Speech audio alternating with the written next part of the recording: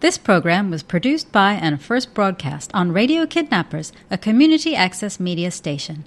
Thanks to New Zealand On Air for making this type of programming possible.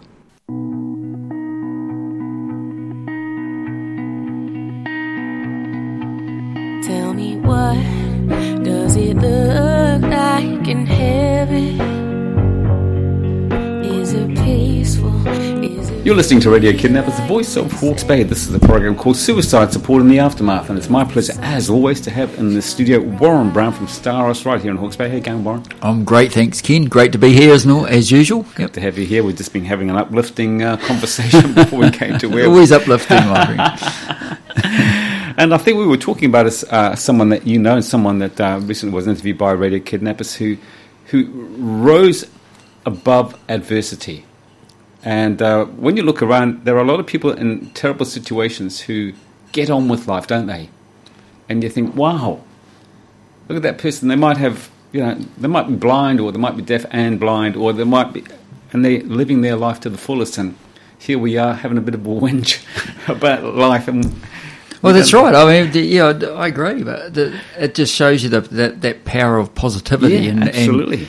And listening to someone else's story that may be similar to yours, and how helpful and beneficial that can be.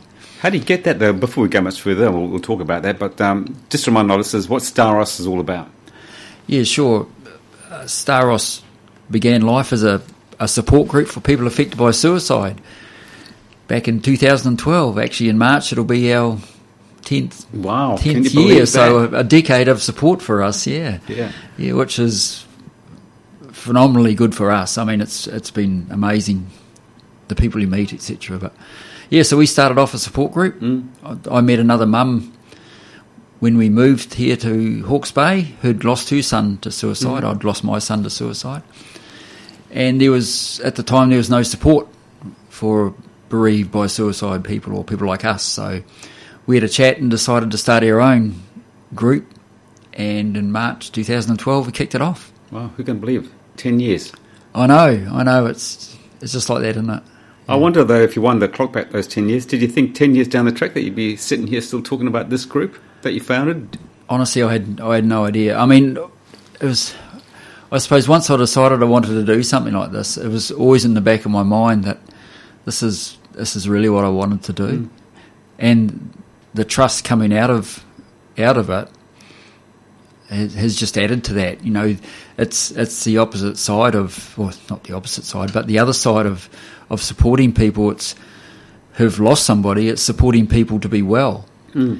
So ultimately, I suppose you could say that we're doing that so that we don't see as many people. Yes, indeed. That sort of thing. So, do you find that in your group? And the analogy I'm about to make is that normally you find that, for instance, people who support, I don't know, let's say Writing for the Disabled or the Crippled Children's Society, is it still called that? I'm not sure. Probably not a very PC word to use anymore. But you normally find that the people who are associated with that have someone who is involved, has got a disability. Are the people involved with your group all people who have been affected by suicide, or do you have people from outside what you're going through as part of your organisation because they want to get in and help, not because they've been affected? Well, everyone involved with the trust has lost someone to suicide. The people we meet as part of the support group side of it goes have all lost people to suicide. And I suppose it's that lived experience thing. Yes. It's like you actually have an empathy for what we're talking about and what we're doing because you're going through it yourself. So we do have people contact us and say, we'd like to help. But generally, most of the time, a great majority of the time, it's people that have lost someone as well, and that we've supported, and they've contacted us as well. And the great thing about it is that because you have walked the walk, you know exactly where they're coming from in some way. You're quick to say that no two people's journeys are the same, but you've got a pretty good idea where they're coming from, haven't you? That's right. We've got an understanding of it. I mean, everyone's grief is different, Ken. Yes, indeed. And all manner of life and aspects of life, but and we can't possibly know each other's grief. No. But we have an understanding of what each other is going through, which is very helpful. So bearing that in mind as the main factor, that when people like me myself, I can just imagine how you feel. I bet you feel like saying, you've got no blooming idea how I feel. But how do you get people on board to be empathetic with your mission and to start thinking and talking about it? Because, you're thinking about it and talking about it almost every single day, because you're as busy as a beaver, getting stuff organised and helping people out. But how do you get those people outside of what you do? Because that's what we say, talk about it. There might be less of it. How do you do that? Yeah, we can't drag people kicking and screaming into this area or this space. But what we try and do, and what we always want to do, is provide people with options and opportunities where they can, come along and listen to, for example, listen to someone talk about their own story of where they've been, and see the positivity that emanates from these people when they speak. It's some people have been through some incredibly difficult times, and you look at them and you think, well, but how did you get to where you are now? Because you're so positive, you're so full of life in that. And that's what we try and do. I mean, we can't, like I say, you can't force people to do anything, but provide them with options and opportunities, and with any luck, they make their own informed choices based on good information they hear, or what the people are telling them, those sort of things. So for us, we're always about being out there and talking about what we do and saying how it is good to tell your story and how it is good to talk. So we'll just continue to do that, and the more we talk about it, the more people hear us talk about it, the more people take that on board. Yeah. Now, the last time we spoke, we mentioned the book that you're in, the Bloke's book, Yep. Tane Fine Order. Yep. And I've been talking about it every single day on my show since you gave me a couple of copies of it. And it's a marvellous book. That's a good book. And your section, Suicide, Grief and Support, there's also it's mostly based around mental health, I think. That would be fair to say that, wouldn't it? And the other thing is it talks about heart health. But what sort of impressed me about the book in the main is that a lot of the stuff it comes down to being quite simple. Yep. Do the simple stuff. If you need help, ask. If you're feeling stressed out, get out of where you are, go for a walk. Or, like you say, pick up the phone, talk to one of your 3 mates that you can rely on. But it does seem to be quite simple in many ways to get help and get yourself out of that space that you're in. Yeah, that's right. I mean, don't underestimate simple. I say to anyone out there, go back to the simple stuff. I mean, we always, we've talked about it many times, but we always say, and I said to you, say hi to your neighbour and smile at the lady or the person, at the checkout. Give someone a smile as you walk past them, those sort of things. They don't have to react or don't have to give you anything, but makes you feel better, and you never know the impact that it actually has on those people. But simple. I mean, we don't try to be too complicated in what we do. We're very grassroots organisation. We're very community-focused organisation.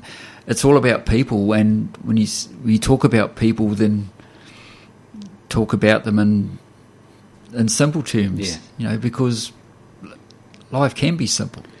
Do people overcomplicate things, like the things that we're talking about now, and just sort of try and drill down into it too deeply and try and think, the reason that you're like this, Ken, is because when you were 4 years old, something happened. I mean, is it good to go back that far, or is it better off to say, hey, look, you need some help, let's do this, let's do that, let's not dwell on the past? Well, the thing about going back to those things is that's where a lot of people's trauma is comes from, and it's a lot where a lot of the time that's where it's locked as well.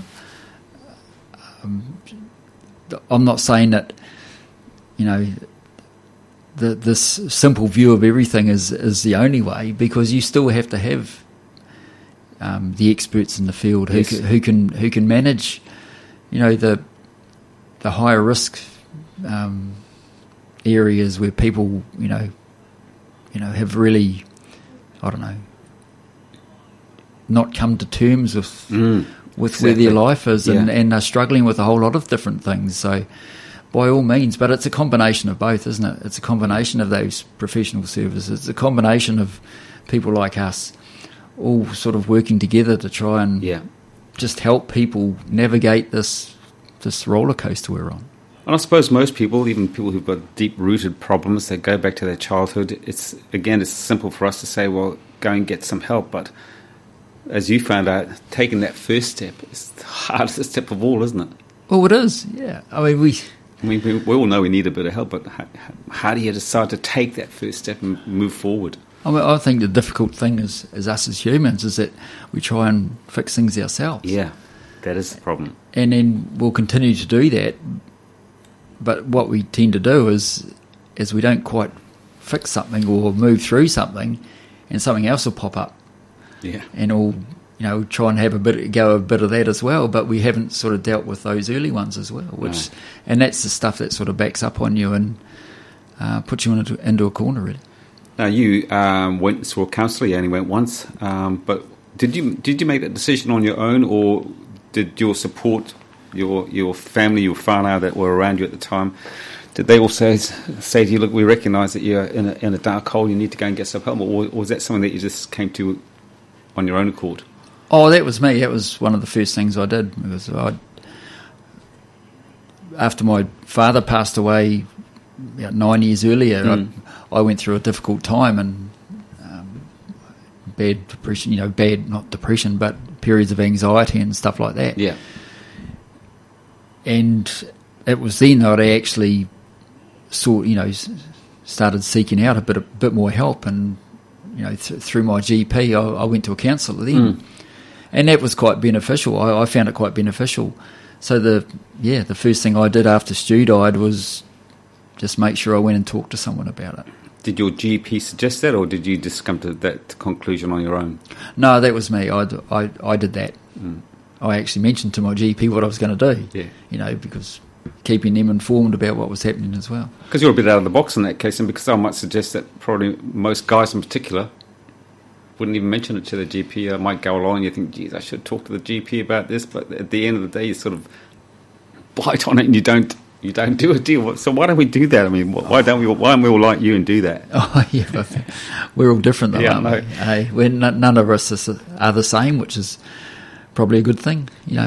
Who wants to live in a group of robots for the rest of your life? I mean, I think probably most people, I might be broad brushing here, but most people would go and get a checkup at the doctor's. I'll probably go once a year, maybe once every 2 years, but I certainly would go at least every 2 years. Yep. And about our physical health, but we don't even think about our mental health, do we? Well, no, I'm not sure doctors have that long in your appointments if you really go into it. 15 in and 15 out, yeah. Yeah, I mean, you think about it. If even myself, when someone asks how I am, and I've sort of learnt now that, you sort of, it's not sizing people up. You get an idea about whether people actually want to hear your story, right, or they don't. Because if I'm thinking to myself, well, do you want to know the real reason, or do you just want the, let's get over this one and have a cup of coffee reason? It is an automatic reflex, the way to say, if I say, hey, you going, Warren, and automatically you say, I'm not too bad. Of course it is, yeah. So, but why don't we say the real juice? Why don't we say, actually, Ken, I'm a bit low? Yeah, I think in the situations that'll happen. I mean, you trust some people more than other people. Yeah. I mean, if you asked me that, I'd probably have a decent conversation with you. We've known each other for a few years now. That's right. So. But why don't we feel that we can do that, even to people that we know? Like, probably if most of my peers said to me, and I've known some people for 50 years that I'm still friendly with, I'd say, I'm okay. And if they said, well, you don't seem to be okay, I said, I'm just working through it. I wouldn't open up. I'm that sort of guy. I just wouldn't open up.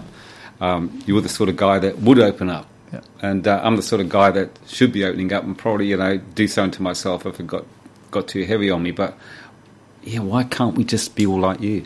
Bloody good question, mate. That's right. If I had the golden egg on that one, I probably wouldn't be sitting here. Yeah, that's yeah. Well, actually, I would be, because I'd want to share that as well. But yeah, it's that. We're all different. We're individuals, but again, it's a part of as what we do as a trust, and as wanting that our people to be well. That's what we want to change as well. We want to. The more we talk about it, the more people hear it, and the more that that attitude changes. Yeah. So it's not going to change everyone's idea or view of the world, but of course not. For the people it does, well, how good is that? Yeah, and I suppose mental health is the unseen illness, isn't it? It's not like alcoholism where people might know that you're getting into the juice a bit much and help you out, and you can go to AA and say I'm an alcoholic and whatever, and it's the same with drugs if you've got a drug dependency. But mental health is totally different, isn't it? Well, you're right. Yeah, you can't see it. You can't see the broken leg or the broken arm. Yeah, it's difficult, and a lot of the time, there's a disconnect between what the heart feels and what the head thinks. Yeah, I mean, for me, it's about aligning those as well, because that's really important for me. So, if, we can all rush off and do things just because, I think that's a good idea. But then you get that feeling, you think, well, I don't actually believe that's the right thing to do because it doesn't feel right. So. No, I know. So, how many times we've said this over the 10 years that we've been making this program? Start talking about it, but start talking about it to who? I mean, did you start talking about it to your wife first, or to your mates at work, or whoever's going to listen? Yeah, find somebody to listen. Yeah, I mean, but it doesn't have to be a verbal communication. You might write some stuff down as well. I mean, or you might do it through an action. You might, sport might be your release and things like that. Music might be. Yes. Music is probably your release. Yes, that's right. You're big on music, but you can do anything that you can to get it out. Yeah, and but getting it out into the broader community. Again, you've mentioned loads of times that you'd like to see this sort of subject being discussed in schools. Oh, schools, dinner tables, workplaces, anywhere you can. Just the way we talk about that other thing that's going on at the moment. I can't remember what it is, but yeah, or the rugby team and those sort of things. Having those normal conversations about stuff that has an effect on us, has an effect on how we feel, has an effect on how we think, and having those discussions, because it's having those discussions that is going to, help us, help each other, and help the community as a whole. Can you imagine we might be having a completely different conversation if the amount of oxygen given to COVID and Omicron was given to mental health? Oh, for sure, mate. Can you imagine what a different world it would be? Yeah. I mean, there's an ad on the TV at the moment for zero road deaths or something, isn't it? Yeah. I mean, suicide deaths every year are still twice the road toll, at least twice the road toll. Yeah. And there's still nothing about that. No. I mean, why don't we spend a bit more focus on that, a bit more resource coming to help with that? I mean, we spoke before the thing, we're talking about support. And as I said, we've been supporting people for a decade, for 10 years. Don't underestimate the importance of that support. And any one of us out there can do that. I mean, I'll give you a scenario. 2 weeks ago, just under 2 weeks ago, went over to Rotorua, and my young fella, Matt, he'd entered the Tarawera Marathon, ultra marathon, 102 kilometres. I saw the before and after photo. Yeah, I know. He's a bit of a wreck after. Yeah. But anyway, I mean, he wanted to do that for him. Mm. His why was about because he says himself that the grief that happened for him, or happens for him, because of losing his half brother or his brother, he never really. It never really hit him as much, but now he's starting to think about that stuff. Wow. And he knows what I do, And what he wanted to do was support us and raise some money for us, which is a fantastic thing to do. To run 102 Ks, Wow. Not sure that's the thing I would do, but good on him, man. But I went over there and supported him. I rode a great part of it with him. Mm-hmm. But he was never alone on that whole day. It took him 18 hours, I think. Wow. It was a pretty mean That's course. outstanding, isn't it? It was a pretty mean course, Yeah. yeah. But all through it, every time I looked at him and spoke with him, I said, "How you doing, Matt? How you doing?" He says, "Dad, I'm good from here up, from his hip Yes. up." And to me, his head was in a good space. Yeah. Everything else hurt like hell. But through that whole day, whether it was me or whether it was his mates, the last 30K, 4 of his mates ran with him. He'd be running on empty, wouldn't he? He was, Yeah. He was, and at one stage when it got quite dark there, and towards the end, he hit the wall a little bit, but they pulled him through. Yeah. And it's a fabulous thing to do, and anyone out there can do that sort of thing. I'm not saying run 102 Ks, exactly. but whatever you do, that support you have alongside you as you do that is incredibly important, incredibly helpful. Man, it's so cool. And that is, like you say, that is critical. Even if it's just someone picking up the phone and giving you a ring. Yep. Or it's sending you a text, even checking in with you. You know that's someone out there who cares for you enough to do that. Yep. You don't need to go to university for 10 years or whatever to support another person. No. Exactly. You could just be a friend, just be an acquaintance, just be someone who cares. Just to know that you were there. Yeah, empathy is within us all. We've talked about that before as well. Yes. It's not something you can teach. Nope. You can't train people to be empathetic. Yes. You have empathy or you don't. And don't be afraid to not necessarily open up, but don't be afraid to just get involved in a very small way, like Absolutely. waving to your neighbour. It doesn't have to be much at all. You could say, I want to help out by putting the chairs out at an event or something like that. Don't underestimate how important that stuff is. Well, I heard a great one the other day, and I won't mention any names because you might not want me mentioning his name, but a friend of mine had a knock on the door the other day, and his neighbour said, "Are you all right?" And he said, "Yeah, why wouldn't I be?" And he said, "Well, because I noticed your lawn is a bit long." And he said, "And your lawn is never long." And because it had been raining or whatever it was, so there's absolutely nothing wrong. But the guy said he was so impressed that someone would go, "Hey, is everything all right?" Because things are a bit different to what they normally are. That's being a good neighbour, isn't it? How good is that? That is great, isn't it? Yeah, and that's all we're saying. Don't think you have to be, go through all this, all these learnings, this education, and go to university and that just to care about someone else and support somebody else, because you don't. Got the University of Life. Well, absolutely. Zach Macquarie from Tito Timu Trust tells me all the time. He says, "I've got a QBE." What's that? I said, "Well, qualified by experience." Yes, indeed. You cannot beat that, can you? You can't beat that stuff, mate. You cannot buy it. We're just about out of time. Just remind our listeners, Warren, if you want to get hold of anyone from Staros, how do we do that? Yeah, sure. You can contact me on 027 286 4071, my colleague Sandra on 027 684 3033, or touch base through our Facebook page and website. And we can drop in to see you now because you're in 2 places. Yeah. Well, you can. We've got a shared office space at Queen Street East in Hastings there. We were in with Acorn Project and Child Cancer.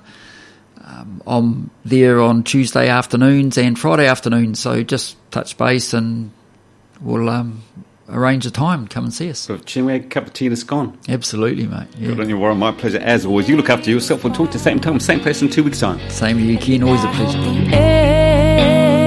Angels know what they have. I've been some nights up in heaven since you arrived.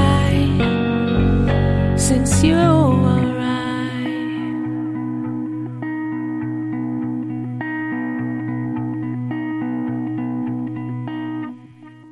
This program was produced by and first broadcast on Radio Kidnappers, a community access media station.